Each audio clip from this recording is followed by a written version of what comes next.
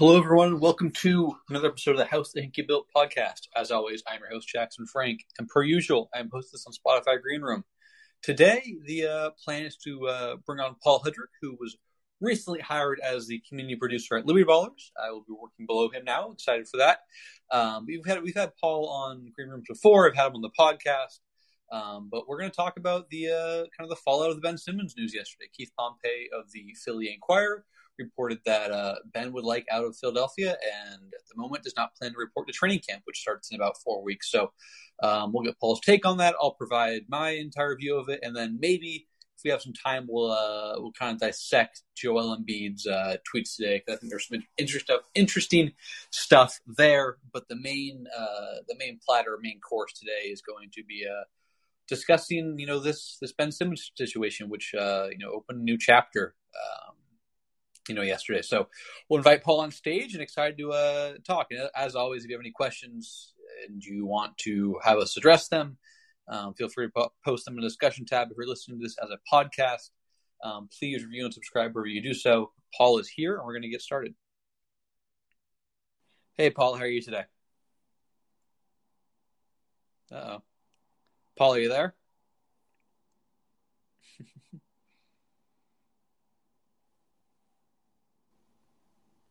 Hey, there I am.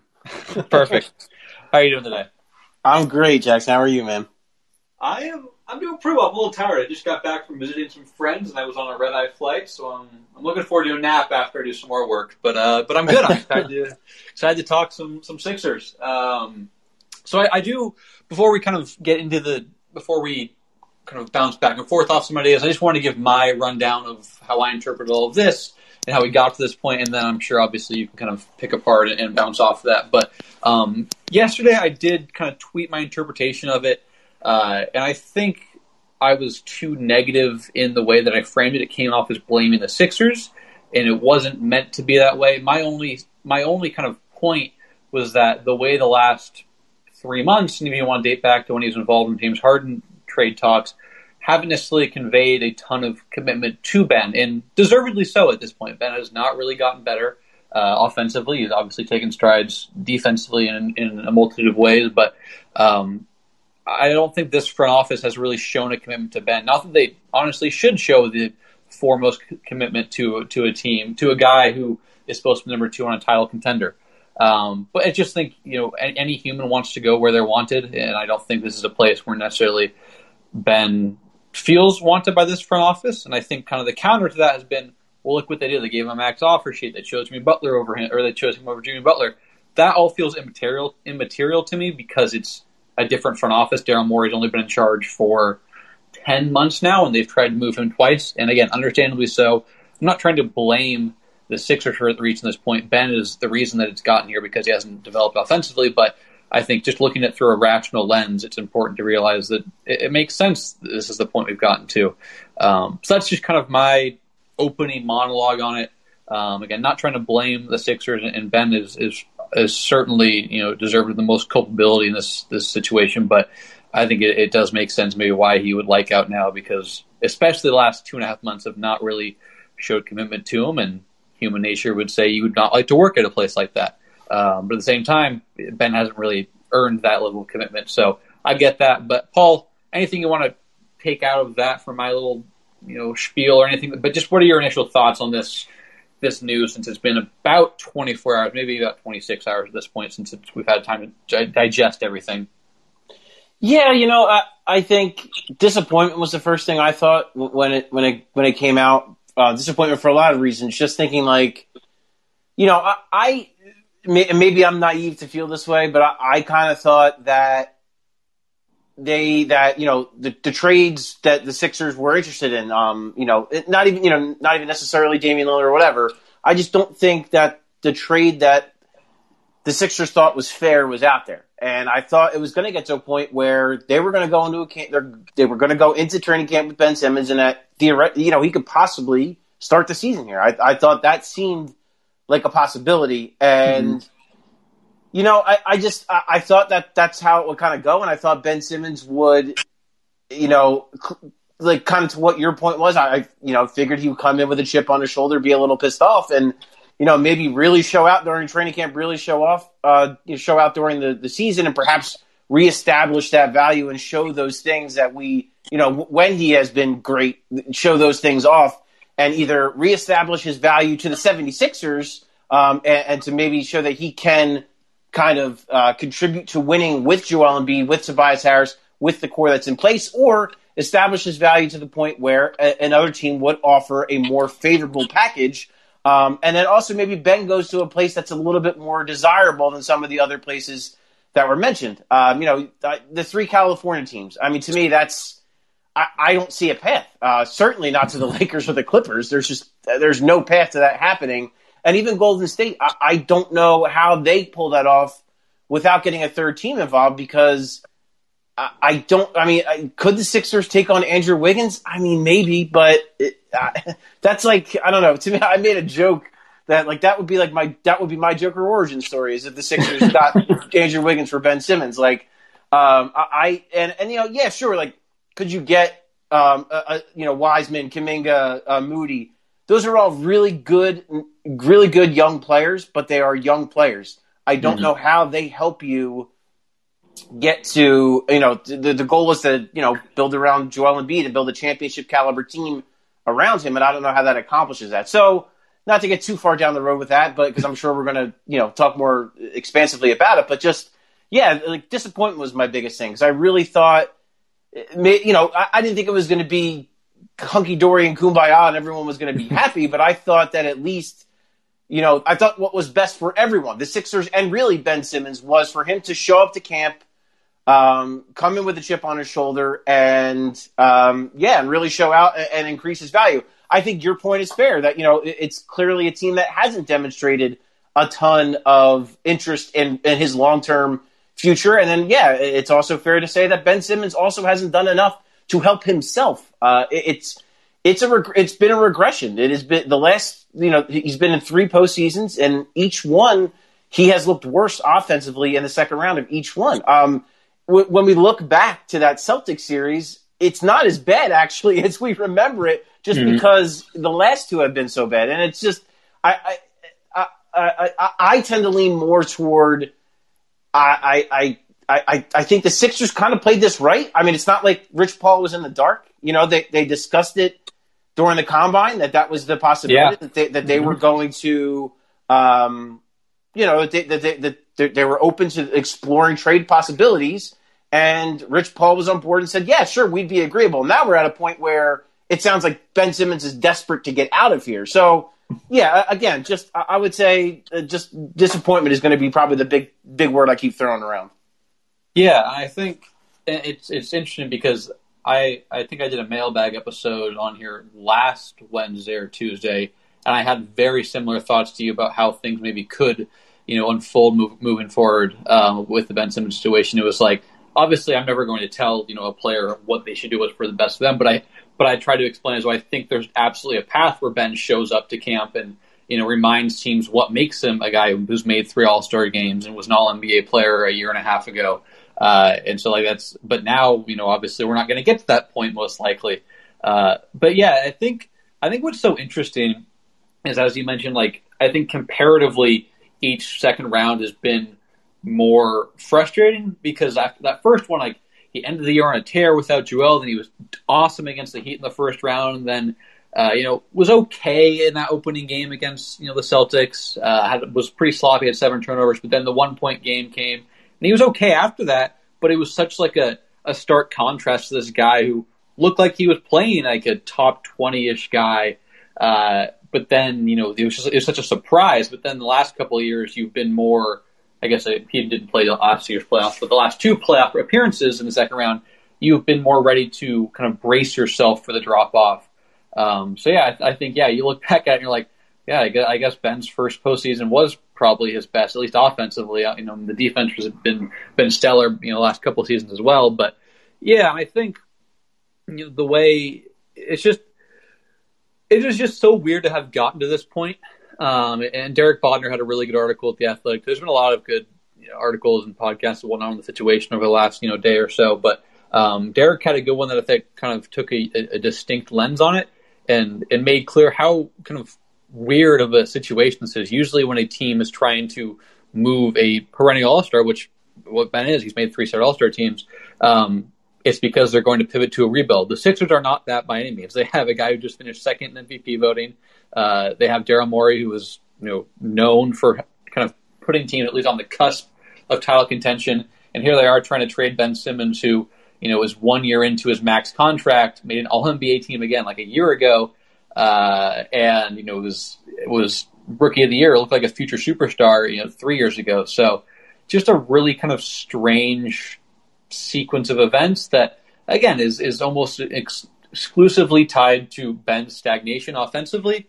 But at the same time, I understand why we've gotten here, when you look at it from the Sixers side of things. And the other thing I wanted to point out is that I've seen, and I don't ever want to punch down or use straw man things, but I've seen enough people talk about what gives Ben Simmons the right to demand a trade and these things. And it's because he's in a situation that doesn't feel as though he's committed to him. Again, he deserves most of the blame for that, but you shouldn't ever have to work for somewhere that doesn't show investment in you, and that's where we're at. So it doesn't matter the caliber of player. Of course, you're more likely to get to go where you'd like if you are the Anthony Davises or the James Hardens or maybe the Damian Lillards, in the next year or so. But it doesn't mean that Ben doesn't have the right to ask out if he's in a place that doesn't feel committed to him. So that's just one thing I wanted to point out. I think it's really important to balance all of this. I am totally fine to be as respectfully scathing of Ben Simmons' offensive stagnation, but I think sometimes I've seen from both fans and media is we tend to conflate what a player does as an athlete versus who they are as a human. There gets to be some ad hominem attacks, and that just gets kind of nasty to me. So I think I'm fine. I've been very, very critical of Ben over the last 3 months, both via podcast and written form. But I think it's important to just focus solely on the basketball part of it and realize that it's basketball, and at the end of the day, it's a very trivial matter. Of course, this is both what you and I do to make a living, Paul. But just want to get that part out here too. It's not me trying to have everyone sympathize with Ben. I get it, but I think there's definitely kind of a fine line that hasn't always been properly maintained, especially over the last 2.5 months or so. But anything else you kind of want to get in there? Yeah, I would say 2 things. One that kind of counter you a little bit, and then another that kind of corroborates what you're saying. One, I would say, and me, I'm a big these guys are human beings. They are basketball players. That is what they do, but that's not who they are. They are human beings, and I respect that. And I've really, throughout this, I've really tried to give Ben Simmons proper respect for admitting that some of this was mental, and he was clearly going, and I think mental health, and especially when it pertains to athletes, everything Naomi Osaka's done, that's, really pushed that more to the forefront. So I definitely want to be respectful of that and understand that they are humans and that they go through things and that's 100%, that's the reality. But at the same time, it is a business, and part of the business does sometimes happen that players get traded. That is part of the deal. That's part of why they make a lot of money, and that's part of the deal. So, while I totally think it's a very fair point that the Sixers have not shown that they've really been fully committed to him. That's totally fair. They have not. I'll say the James Harden thing, I always felt more like that wasn't them necessarily wanting to trade Ben as much as it was, we have an opportunity to get James Harden, so we're comfortable with, with giving up, because you got to give to get. So we're comfortable giving up Ben Simmons. This offseason felt more like, okay, we need to look into better options.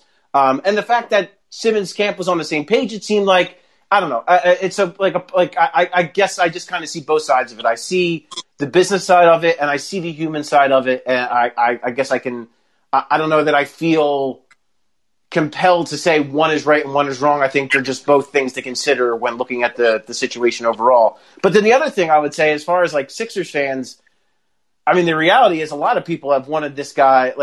As soon as the Hawks series ended, it was, get Ben Simmons out of here. So you can't have that sentimentality towards him and have those emotions toward him, and then when he asked to be out 3 months later, then be pissed off, because how is that fair? Yeah. like say what you want about Ben Simmons. It's fair to criticize him, like you said, as a basketball player. Fair to criticize, how poorly he was offensively in that Hawks series. But everyone wanted it. Not everyone, but a lot of fans showed a lot of vitriol toward him and wanted him out. And now he is agreeing with you that he would also like out. So I think there's a little bit of a hypocritical nature there with that. But at the same time, I think some people were still maybe had like one toe in on Ben Simmons, and now they're kind of out now. So I'm going to be really intrigued to see what happens over the next few weeks and as we inch closer to training camp. Yeah, and I think the again, I'm not going to like make an ad hominem criticism, but I think if you were going to at all like talk about like the human side of things, it's the idea that like Ben by whatever I don't know Ben like personally. I don't know. I'm not privy to his workout habits, but I think whatever he has done during the offseason most years offensively has not worked. And so I'm not going to call him that he doesn't work hard, but I think whatever he's done has not proven effective. And so I think in that sense, you could say that like he has kind of let down his teammates in some ways. And again, like I don't like mean on a human level, but I think obviously like all these guys want to win really badly. And so whatever Ben is doing in the offseason is kind of not allowing it to happen to its fullest degree. And maybe he has changed things up, in terms of his workout approach during the offseason, but that would be the one thing I would really be critical of. It's like you have guys, yes, Tobias Harris struggled in the second half of the postseason, but he's taken big steps forward. Joel has obviously developed a ton. Matisse was better this year. You have guys who have proven to find ways to, really grow as players, and Ben hasn't. So that's not to say like he's not working hard, but I think that would be the one kind of angle if I could take something, like this is what these guys do. For a lot of them, it means it's not that it doesn't mean a lot to Ben, but that's just kind of how I would try at least maybe see where it gets into that sort of thing. But it's a really delicate line. I don't want to overstep my bounds there. And the only thing I definitely agree about, like I was all aboard, trading for James Harden and kind of having Ben Simmons be the centerpiece of that. I would always just wonder, from Ben's perspective, they got swept in the first round without him. He was named an All-NBA guard. They were basically at the best season of his career, and this new guy comes in Daryl Morey, and was kind of leading the front office. And they're immediately trying to trade, Ben after his best season and after a postseason where they got swept in the first round. So that, I was pro trading Ben Simmons, but I just wonder from maybe his perspective, that's something he took into account and felt a little like he didn't get a fair shake from the start. And again, I don't think he was worth getting the fair shake in terms of a James Harden type of thing. Like if it was a player who's a top 20, top 30 guy, that was maybe available for Ben, then I would have gotten it. Like if Kyle Lowry was available and they were considering moving Ben, then I totally would have got it. But I just wonder if maybe that's some of it too. Like coming off an All-NBA season, a year where clearly they missed him in the bubble, losing to the Celtics. There are other factors too, of course, but that's just maybe some of the things that maybe could have freshened. Again, I don't want to project too much. I don't know. I haven't had any conversation with him or anyone close to him on that matter, but just maybe how I kind of view things there. But the other thing that I did want to kind of shift to is the whole Doc Rivers part of this is where I really take some exception, because all year, you and I were on Zoom calls the entire year. Basically, any time a media member, whether it was justifiably or unjustifiably so, tried to levy some sort of criticism against Ben, Doc was his fiercest defender, and I get it. Like if that's what you want to do as a coach, like you want to make sure you show confidence in him, then that's what you should do. But to immediately change your tune in the moment the season ends, and Ben plays a big role in that, like I could see why that one comment would really, really frustrate me. I think Keith Pompey went on 97.5 yesterday and said that was something that really bothered Ben. And people are like, well, it's just one comment. But like, if Doc's going to say one thing the entire season for 7 months, and in the moment the year ends, you don't know anymore. I could see why that would really frustrate you, maybe fracture a relationship, because it's not like Doc has coached Ben for 3 or 4 years, right? It's not. So that's my interpretation of things. Like that just really kind of, I could see why that would really, not set off Ben, but really kind of, resonate with him. All year this guy is defending you, and in the moment the season ends, he's so sure that the scoring doesn't matter all the time. It's about the defense, and all of a sudden the season ends, and maybe he's not sure that you're the guy to be the ball handler, in the championship team. So, what's your read on that? That's just something that kind of had resonated and stuck with me that I thought really kind of I did see why that could be something that frustrated Ben and was one of the more key factors, in maybe him reaching this point. So I'm the type of person who, and maybe Ben. I mean, it's very possible that Ben Simmons and I are very different people, and we think very differently. But I tend to lean more towards my experiences with people in their totality, as opposed to one comment made after an emotional Game 7, after an emotional series. I just think, and to me, I get what you're saying, that it's not like, could Doc have answered that better? Yes, I do think he could have answered it better. But at the same time, he said he didn't know if he could be the point guard on a championship caliber team. That wasn't to say no, that he can't be, and it also wasn't to say that he doesn't know whether Ben Simmons can be a player in general on a championship team, because I think Doc does believe that. I think Doc, and then the other thing that adds to kind of the weirdness of that is, a couple of days later, exit interviews, we talked to Doc Rivers, and he says, "Yeah, I met with Ben Simmons. It went really well." And then all of a sudden, apparently it didn't go. Either it didn't go as well as Doc Rivers portrayed it, or something happened between then and this trade demand. Because, it just seems weird to me, Jackson, like that. Because as you mentioned, all year, Doc Rivers defended him up and down, no matter what the circumstances were. And it seemed like Ben, more so than we ever heard with Brett Brown, who Ben had a previous relationship with Brett Brown. I mean, he knew, he coached his dad. Like, they knew each other. So, but I would say that I felt like Ben already had a better respect for Doc Rivers than he ever felt for Brett Brown. I think largely because Doc played, was a professional in the league for a long time, and then two, he was a coach that won a championship. So I think those two things really resonated with Ben as, okay, this is a guy I really need to listen to. This is a guy that, can help me. And I think Sam Cassell was a big part of that too. Sam Cassell was a huge part in being on Ben and Ben's development and all that. And multiple guys, not just Ben, multiple guys. Sam was a really big part in the seasons they had, including Tobias Harris. But yeah, I just, him and Doc, I thought did have a really good relationship. I really thought that was the case. It seemed like it all year long from both sides. So it just seems odd that one comment, granted, again, could Doc have answered it better? Yes, but it seems odd to me that one comment after a season's worth of all of these compliments and a season's worth of all of this trust and everything and this relationship that developed and grew, for that one comment to kind of set it off to a point where we are now, it seems extreme to me. Like, I feel like there's got to be more to that than just that comment. And maybe I'm wrong. Maybe it is just that comment, but it just seems like the totality of their relationship was better than that. So I personally am a little surprised that it was that comment, among other things, that really kind of put Ben over the edge to wanting completely out of Philadelphia. Yeah, I think that's fair too. I think maybe to me, maybe my analysis of how the Doc Ben situation in the media played out all years. I always viewed some of the criticism of Ben's struggles to be valid, and for Doc to maybe I always took it a little less at face value, and then maybe Ben didn't. So that's just my view of it. I'm not like saying like Doc doesn't know what he's doing or anything like that, but when people would talk about, a game where Ben was 3 of 11 and had 8 points and the team lost by 4, maybe they won by fewer points than they should have against an inferior opponent, and Doc is talking about the defense he played, I'm kind of like, what, like, well, maybe like there's some legitimacy that like he's your second best player, like he's got to score more than 8 points on 9 shots, things like that. So maybe that's just me kind of being a little more cynical and not taking things at face value. But I absolutely kind of see where you're coming from too on that.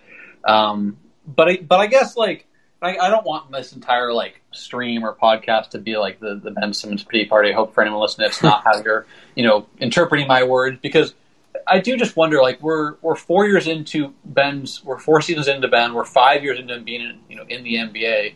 Like when does something change? Like it could have been after year 1 when the Celtics figured things out again. It could have been after year 2 when he struggled against the Raptors, and then they ultimately, like most reports that have come out since then are that they they decided to go with Ben Simmons over Jimmy Butler because Jimmy kind of relegated Ben to an off-ball role, and Ben wanted to be that on-ball guy for the most part. And again, I know, like, I'm not trying to say that's why Ben just still want to be in Philadelphia, but, like, how did that change things offensively? And then year 3, you see, like, the team could really use your services and like how good you were in that January stretch before you injured your back. Like, and now year 4, and again, I guess I can't, like, say what's going to happen after year 4 yet. But, like, it's like when Ben, like, when is something going to change offensively for you? Like, you've had enough, like, experience that you think would, like, kind of alter whatever you're doing. Again, like, I'm not saying he's not working hard, but, like, whatever he's doing has not worked. Like, there was that clip that came out a few days ago where, like, they ran a pick and roll with Ben in training, and the guard is going over the screen. Like, what does that solve? No, like, teams aren't going to go over screens against Ben when he runs a pick and roll. Like, I just feel like we're still waiting for, it's like, oh, this is going to be the year that, like, this setback changes Ben's game offensively. And it's like, I feel like we've had enough of him at this point, or even great stretches of him offensively. We'll talk about this year's all-star push. Again, last year, January 2020, his end-of-year rookie year. Like, when is it all going to come together? And I think there's been enough there to, like, have it happen. And I'm not to say it's not going to happen, but it feels like there's been a lot of waiting and, kind of everyone. It's somehow, it's like, at some point, like, it has to be on Ben. It can't be on everyone else around Ben. And I think that's kind of where I'm at. I'm just wondering when or if that's ever going to, materialize for him in his career. Yeah, no, so we recently at Liberty Ballers, we did a roundtable of kind of, like, the way I framed it was the worst value you would accept in a Ben Simmons trade, which a bunch of us might want to amend what we had a few days ago. But then again, maybe not. Who knows? But Steve Littman, who does the Gastroenteritis Blues podcast, who is a very funny dude and very passionate Sixers fan and very clever. He had, I thought, was the best line of the entire roundtable. He said, expecting Ben Simmons to come into camp and fix his offensive deficiencies is expecting him it would be like expecting him to come in 8 feet tall. And it's like, but that's how it feels. It feels impossible at this point. Cause, like you alluded to, when is it going to happen? Like, every offseason we kind of ask like in Philadelphia, it's the same thing every year. It's, hey, here's these shooting videos where he looks great. It looks smooth. He's firing away. No hesitation whatsoever. Gets in the game, and that player doesn't show up. So I guess, yeah, I mean, I had, like, a sliver of optimism that this could be the year because I thought this year, as much as the previous seasons, but this year he shot 34% from the free throw line, and quite frankly, I mean, and that's not that it's fair, not that I enjoyed this or relished it, but he was kind of the punchline for the rest of the NBA. Like, everyone was making fun of him, everyone was critiquing him. He got made fun of at the ESPYs, So I felt like this offseason, like, if this was not the offseason, then I felt like it's never going to happen because this is the one that was truly, as we've kind of already talked about, this was the worst of the 3 postseasons by far offensively. He just, and it's not even necessarily, like, I could deal with him, like, I could deal with him committing 10 turnovers if he's aggressive. What you can't have is him sitting in not even a dunker spot. Like, I don't even know what you would call the spot. He was sitting in half the time on some of their offensive sets in the fourth quarter. He's just taking up space, and he's hurting. He is hurting the offense, and that's, to me, that's maybe what differs from the other postseasons. I think you can make an argument. The Celtics series, the Raptors series, he didn't necessarily hurt the offense, but he didn't help it. This year, I would say flat out, he hurt the offense. And you saw it down the stretch where they just could not score. Joel Embiid was getting a ton of attention. And basically, Ben Simmons' defender was allowed to double team and kind of almost roam the floor and do what they wanted. So that it just really hurt their offense. And I thought, again, this is the first time where it was like, wow, like, this is, again, not only is he not helping, he is just flat out hurting this team offensively. So, yeah, I mean, it's been like that for the last, this is going on the 4th year of it, of when is this going to change? When is it going to get better? And I'm now convinced that no matter wherever he gets traded, it's going to be better because it'll just be a big F you to Philadelphia, and he'll feel, again, that chip on his shoulder. He'll come in wherever he is, very pissed off, and probably play great. And you know what? I'm good for him. Yeah, I think the biggest indictment you can make is they chose to play the 21st overall pick rookie over him in a do-or-die Game 6 down the stretch. And the rookie showed out and kind of saved their season. Yeah. And so, I mean, and this is Ben Simmons, former number one all pick, three-time All-Star, one-time All NBA, rookie of the year. Like he's supposed to be kind of right in the approaching his prime when they were playing a non-lottery rookie 6'2" guard over him, and it was justified. And I think that's really kind of an indictment on how much he struggled down the stretch there. But I think. And I wrote a piece right after the season ended, kind of before everything really started to unfold, kind of right on the precipice of it, where I talked about kind of, the first year was understandable, a rookie against a savvy defensive coach and a good defensive personnel struggling. Okay, like you brushed it off, you figure it out. Like, first postseason for a lot of stars, they have setbacks and they figure it out. I mean, look at Joel. I mean, Joel was not great in that first playoff run, and he isn't perfect by any means now, but he's a lot better. Year two, he was adjusting to an off-ball role. He's still only his second season. Like, I get it. But year four, like, you're against a team that you should beat. You're the number one seed. You have home court advantage. You've had two other, playoff failures to kind of, forge yourself, and you're as bad as you've ever been offensively.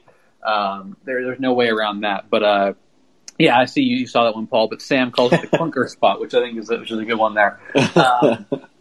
But yeah, it just is such a strange situation. And I mean, you cover the Sixers long enough. I mean, I think I'm going on my fifth year entering here at some point in some capacity, which is wild to think about. You cover long enough, you kind of get used to this, but it's so strange. And I am curious to, like, is any of your mind when you think about this, like, is there any chance this is somewhat of a bluff that Simmons and his, and kind of his agency is trying to accelerate trade discussions, and if they can't find something immediately when training camp starts, that he'll report? Or do you think, like, just based on kind of how you read things in the situation, that this is entirely legit? Like, he's not going to set foot back in the Sixers uniform or a Sixers facility? I will say a couple things about it are interesting in the way it was reported. And Grant, like, Keith Pompey obviously is very good at his job. He's a very good reporter. He's a reliable reporter, and I'm sure that source was a very close one to Ben Simmons that gave him that story. But at the same time, none of the real big fish kind of ran with it. So I found that kind of interesting. And the other thing I find interesting is that it wasn't like a formal request by Ben Simmons. And he's been pretty silent on social media. He just posted a picture of himself yesterday, like on the court. On his Instagram story when chaos was ensuing. So I would not be surprised if that happens, what you're talking about. If this is kind of a game of chicken and Daryl Morey says, okay, I'll take the bait, and if I don't see a deal I like, go ahead and hold out. And Daryl Morey, to me, seems like the kind of guy who doesn't, for lack of a better term, doesn't respond well to threats.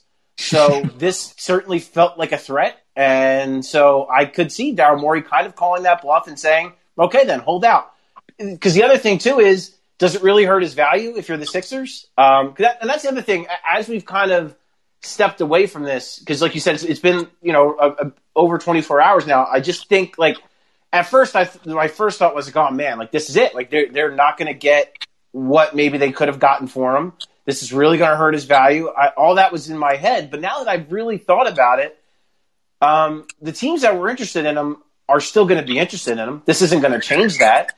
And the situation still is the same. He's still under contract for 4 years, and he's still the same player. So even if he holds out, his value to me doesn't really change. So could Daryl Morey theoretically hold on to him? Sure. I could see that happening. Now, I guess it's up to Morey to weigh what's better, to take the best offer that's on the table right now, or to wait it out a little bit and possibly deal with the distraction of what that would look like at media day in training camp, because we all know how that will look. I mean, this is Philadelphia.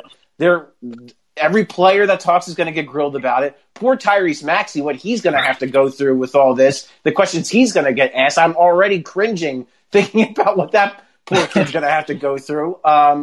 So yeah, I mean, it's not impossible. I could certainly see that scenario playing out 100%. Yeah, I think that kind of that first leading point you made about how we didn't get something from Wode or Shams on this. Not to say that Keith isn't a reputable subject on this, but usually when that sort of thing comes from a local beat guy, it generally kind of ripples into the national scene. And Shams has been pretty on top of this by he's used a lot of it's a when not if, the writings on the wall. And so obviously everyone knows Ben Simmons will not be here probably by the new year. I think that's kind of a safe over under, but yeah, I think that. I'm sorry. I'm sorry. I just real quick. I just want to clarify because, totally. I'm not trying to kind of poo-poo Keith. That's not at all what I'm trying to say. And I would also I just feel like it also gives Simmons kind of a little bit of wiggle room where if that's not his intention, if the holdout thing was a bluff and he gets called out on it, he could still show up to camp and be like, "Nah, I never said that." You know what I mean? I think he's given himself a little wiggle room by going about it this way too. But sorry, go ahead. No, I agree too, and I think the careful thing is here. We don't want to tear down Keith because he does a lot of really good work. Definitely not. But yeah, it was interesting because I feel during the Harden stuff or the AD stuff, it was generally kind of shared knowledge among beat and national guys. But I think what else is interesting is what we talked about earlier. There's maybe a pathway for Ben Simmons to recoup some value, maybe widen or broaden his spectrum of suitors by coming back and playing, reminding people, yeah, this is a guy who averages 16, 9, and 9 and plays 1 through 4 defense and does it better than anyone else in the NBA. We should be interested in this guy despite his playoff struggles. Whereas now, him sitting out isn't going to lessen his value, but there's just no pathway to improving it at this point. And the Sixers would be considerably worse without their second, third best player, however you want to distinguish between him and Tobias. But Daryl, it strikes me as a front office guy who knows what he has in Joel and knows if they build the proper team around Joel, they can win a title. And Ben playing as their second best player or third best player doesn't change that. But they can be patient. They'll take some lumps because Ben helps them a ton in the regular season. He also helps them in the first round. But they can be patient and kind of figure things out and see how it unfolds. Because also at the end of the day, I think Ben would like to play basketball, right? I'm not going to say he's gonna fold or anything like that, but there might come a point where he's yeah, I would like to get back on the court and play NBA games. And so I am curious kind of how that unfolds. Again, if we have a some sort of precedent, with Anthony Davis sat out a lot of games before after the All-Star break. After he's also a clutch guy, so different caliber of star. He's obviously a superstar. Ben, I think, is kind of on that cusp of being a star, whatever you want to call him there. But I think so. Just kind of a long-winded ramble for me to say it's complicated. But I think there's a lot of different ways it could, transpire. But I wouldn't really be surprised by any of them. But I think your point is that point about how the trade value isn't going to lessen. If Ben plays regular season games, he's probably going to maybe inspire a little more confidence and whatnot. But if he doesn't, obviously things aren't going to change. And one of the things that Derek wrote in his article, if you subscribe to The Athletic, would absolutely go check it out, that I thought was good, is you don't know how the circumstances around some of these suitors could change. Maybe that alters the pattern. Maybe a guy gets injured, or maybe or an opponent or a guy gets injured that opens up a playoff spot, or a guy gets injured they need to replace via Ben. So how those sort of things happen, because for a lot of teams I don't know off the top of my head, I haven't thought about, but there are some teams in the NBA where Ben is the best player, he's the second best player. And obviously, he's been the second best player, for a couple of years in the Sixers. But and making the playoffs matters. If you can get Ben for a couple of picks and maybe a starter and a bench guy, and that's going to kind of put you into that play-in spot or that top 6 spot, maybe then you'll probably be interested in doing that, because again, making the playoffs matters a ton. It doesn't matter as much to the Sixers because they've now done it 4 years in a row. So I just wonder, I think that was a really good point from Derek, that circumstances could change for suitors, not just for the Sixers, and that's something to keep an eye on too. So that's kind of my thoughts on that part of it. Anything else you wanted to kind of add to this entire situation that has been on your mind, since it became public yesterday?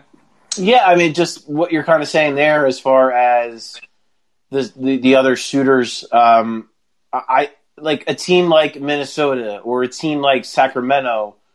I think they should be just as desperate today as they were 2 days ago to get Ben Simmons, because he can be the difference between them, missing the playoffs again and perhaps getting in that play-in game. I mean, that's entirely possible. You add Ben Simmons to the mix with Karl Anthony Towns, and that's and also assuming they don't have to trade Ant Edwards, that's a really intriguing trio that could theoretically play together for a long time. So, or again, Sacramento, if you're, depending on what you have to give up there, with what they, to me, if I'm Daryl Morey, I would want Halliburton. I don't think that they're going to do that.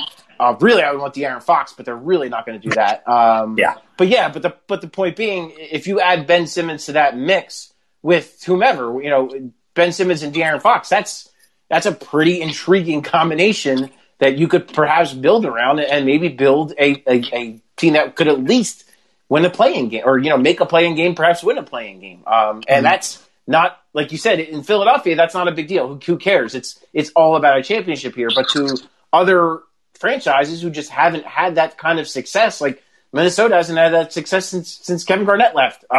Sacramento really hasn't had that success since Chris Webber left. So, like, those organizations are starving for that, for any shred of hope for their team and for their future. So, I feel like those organizations should be just as desperate to get in on that as they were before. And it's also worth noting both of those franchises have guys in charge that have ties to Daryl Morey. So those lines of communication have probably been open all summer and have continued to be open.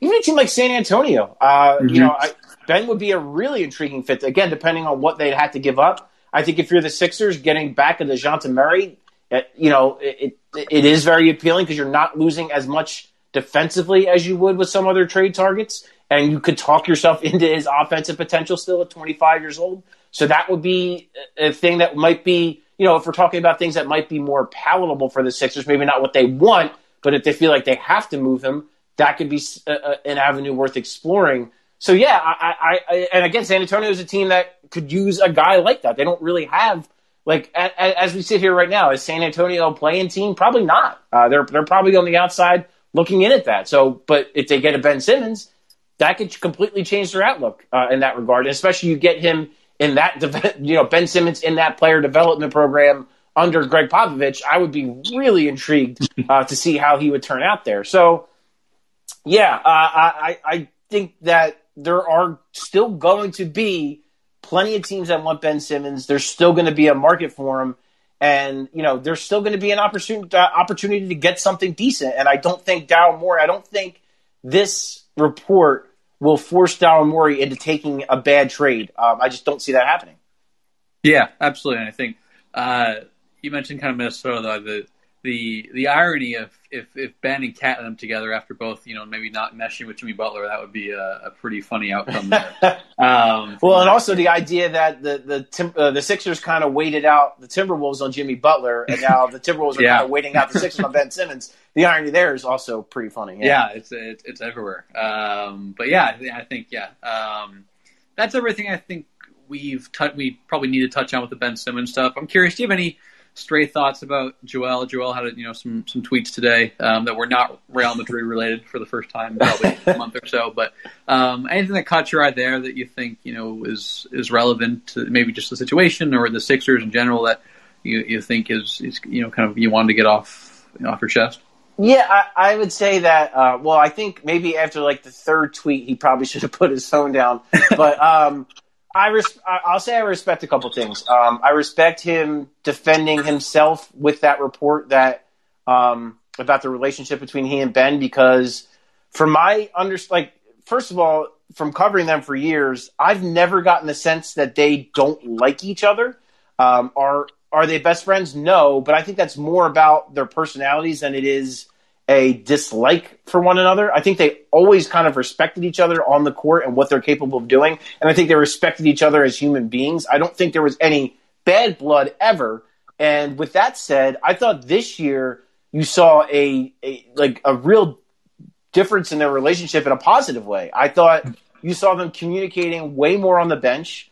You saw them kind of laughing and smiling more with each other. Winning the number one seed helps that, but I thought you saw more of that than ever, of them just really talking, communicating. They both said it themselves when we talked to them and availabilities. They said it's different this year. We feel we have a bigger connection. Clearly, that comment that Joel made, again, that's emotional stuff that comes out after a Game 7 in a hard-fought series.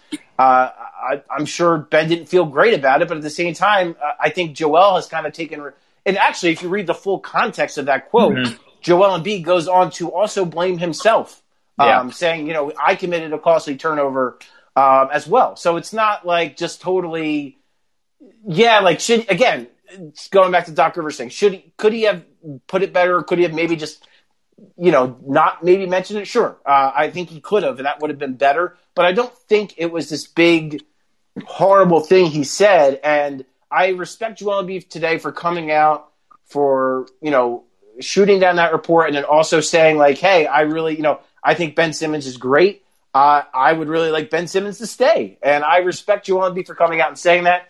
The fan stuff, it's a little murky because I certainly see both sides of it. You're a fan. You pay a lot of money to come to games. When the team's underperforming, it's your right to boo. Fair enough, especially in Philadelphia, in this city. We all grew up with that. I remember my first experience at a Phillies game. They played the Pirates, and my dad specifically told me to boo Barry Bonds every time he came up to the plate. So it's it's like indoctrinated in us from a very young age around here. So I get it, and I appreciate the fans' right to express their displeasure as a paying customer. At the same time, I do think some stuff does get too far. I do think some of the criticism of Joel Embiid in the past, some of it was warranted, some of it was maybe a little extreme, as he pointed out, that WIP caller calling him fat. I think that's inappropriate. Yeah. That's crossing a line. That's ridiculous. Like, relax. Like, if you want to comment, say his conditioning is affecting his play, okay, that's fair game. But to kind of go into that, I thought, and if you're going back to kind of what we talked about at the top, these guys are human beings. They react to things. They're not robots. And so when you boo, when you criticize them, they're emotional. They feel it. And credit to Joel Embiid that all he did was give a shush one time. And that's all he really ever did. So I see it from both perspectives. I get the fans. I get their right to boo. I get their right as a paying customer. But I also understand Joel Embiid is a human being, and him, it pissing him off when that happens. And at the same time, he acknowledged he's okay with it because it fuels him. It's murky territory. Maybe would have been better served stopping after like 3 tweets. But at the same time, I think that's why everyone loves Joel Embiid, right? Because he's honest. He's himself. He's always himself. And I think that's the one thing, that's my biggest takeaway from his whole Twitter thread was basically, this is Joel being Joel. And, this is part of the reason why everyone in Philadelphia loves him and why he wants to be here for the rest of his career. Yeah, I think, I don't mind booing. I think obviously, that's one part of Joel's tweet. To me, I interpreted it more as some of the nastier comments that he's been on the receiving end of throughout his career. But obviously, you can take it at face value as well. He's talking about the booing, but I don't mind any of it. I think I like when Joel tweets. I think, as you mentioned, I just think it's just as who he is. It's always going to be. I mean, his Twitter handle, or not Twitter, his Twitter display name is Joel Embiid. He's obviously toned some of that down, but in recent years. But I don't have any issue with it. I think for me, the way I interpret it is fans can boo and players can criticize that too. Right. So that's kind of how I view it. Of course, if fans are or not fans, or if athletes are going to extreme measures in combating the boos, then that's one thing. But I know it if booing is kind of a form of criticism usually, and if fans want to open themselves up to that, then athletes can obviously retaliate as well. So that's kind of my stance on this. I'm generally aligned with you. But I think if it's Joel, to me, the way I interpret it was largely some of the stuff about people questioning his dedication to win, his physique, all these things Just some of the comments that he's gotten, whether it's media, fans over the last 3 or 4 years, despite being a top 10 player pretty much every season, has been pretty strange, especially for a guy who's been through a lot. In his career. I mean, a lot of players go through a lot, but I think it's fair. I think his ultimate goal was to. I mean, as much as people don't want to hear it, or some people don't want to hear it, is I think he was just sticking up for Ben Simmons. I really do, and I think he was sticking up for Ben Simmons as a person because, like you said, Joel Embiid has encountered some of that ugliness from people, and Ben Simmons has certainly gotten a lot of that this offseason where people are going after, I don't want to get into specifics, but things about his life, his personal life, where really it's none of their damn business, or criticizing him for things off the court, again, that are just really none of their business. So, you want to criticize him on the court, you want to break down his deficiencies on the offensive end of the floor, you want to, criticize him for not dunking a basketball and passing it off to Matisse Thybulle in a Game 7. All of that stuff is fair game. But when you start getting into the personal stuff, when you start getting into him, as a person, I think that's where, there's clearly a line, and people do cross it far too often. And, to Joel's point, just because you're a paying customer, it does not give you the right to cross that line. Booing, criticism, fair, but there is a line, and you have to stay behind it. Yeah, I think the last point I wanted to make about just kind of the Joel side of things is I think if Joel and Ben weren't such a precarious fit offensively, I think there would have been far fewer murmurs of their seeming discordance off the court through their 4 or 5 relationship. Like, I think so much of those things is like confirmation bias a little bit. Like, I'm not saying that like they're the best of friends, and that's something that like based on kind of things I've heard and in reports, like they're generally speaking for the most of their career had a mutual respect and got along, but they weren't best of friends or anything like that, right? So this year, as you mentioned, they clearly they were vocal about taking a step forward with their relationship, but I think so much of that was because it was like, oh, they don't fit together because they're two interior-oriented offensive players. So thus, like, they're destined to split at some point, and because they're destined to split, not just because of the on-court fit, because they're also not best friends off the court. I can guarantee you plenty of people win a lot of games or a lot of things in life or in sports and aren't, the best of friends with each other. They just happen to fit really well in whatever they're doing, whether it's, life or sports specifically. But that's kind of how I've thought about it. I think there's definitely some confirmation bias on it. Again, that's not me here to say they're best of friends, but clearly they've made some strides at points this year. And I think it just wouldn't be much of a thing if they fit better offensively together. And maybe some of that, maybe that's part of maybe like some of that discordance there, maybe not team building, not being ideal for them. You don't put the same team around them to maximize each of them.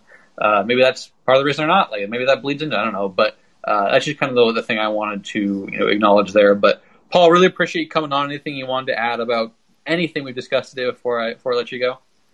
No, I think this is a good time to get it out. Like I'm actually glad that I took taking that 24 hours because in this world we live in, you have to react and you have to have like a take right away, and it's hard to do that. Like it really is. I respect people that can do that and make it really good and really rational and really kind of have their minds go like that. My brain doesn't work that way sometimes. So to kind of have this wait 24 hours, have a little bit more, a little bit more time to think. It was a very good rational discussion I thought we had today. So I appreciate you having me on. And we waited it out and we got the Joel tweet storm, so a little more content there. But when I planned my trip, I knew that Ben Simmons was going to break the day before I returned home. So never fails. That's my clairvoyancy there. But anyhow, appreciate everyone for tuning in, whether it's on the stream or the podcast. I should be back tomorrow. I'll figure out something else to talk about. We're still in that weird kind of dead period until training camp, but I'll figure out something. I'm creative enough. But once again, Paul, appreciate you coming on. Check out everything we're doing over at Liberty Ballers. We're doing some pretty fun stuff as the season approaches again. But in the meantime, stay happy, stay healthy, stay safe. We'll talk to all of you again soon.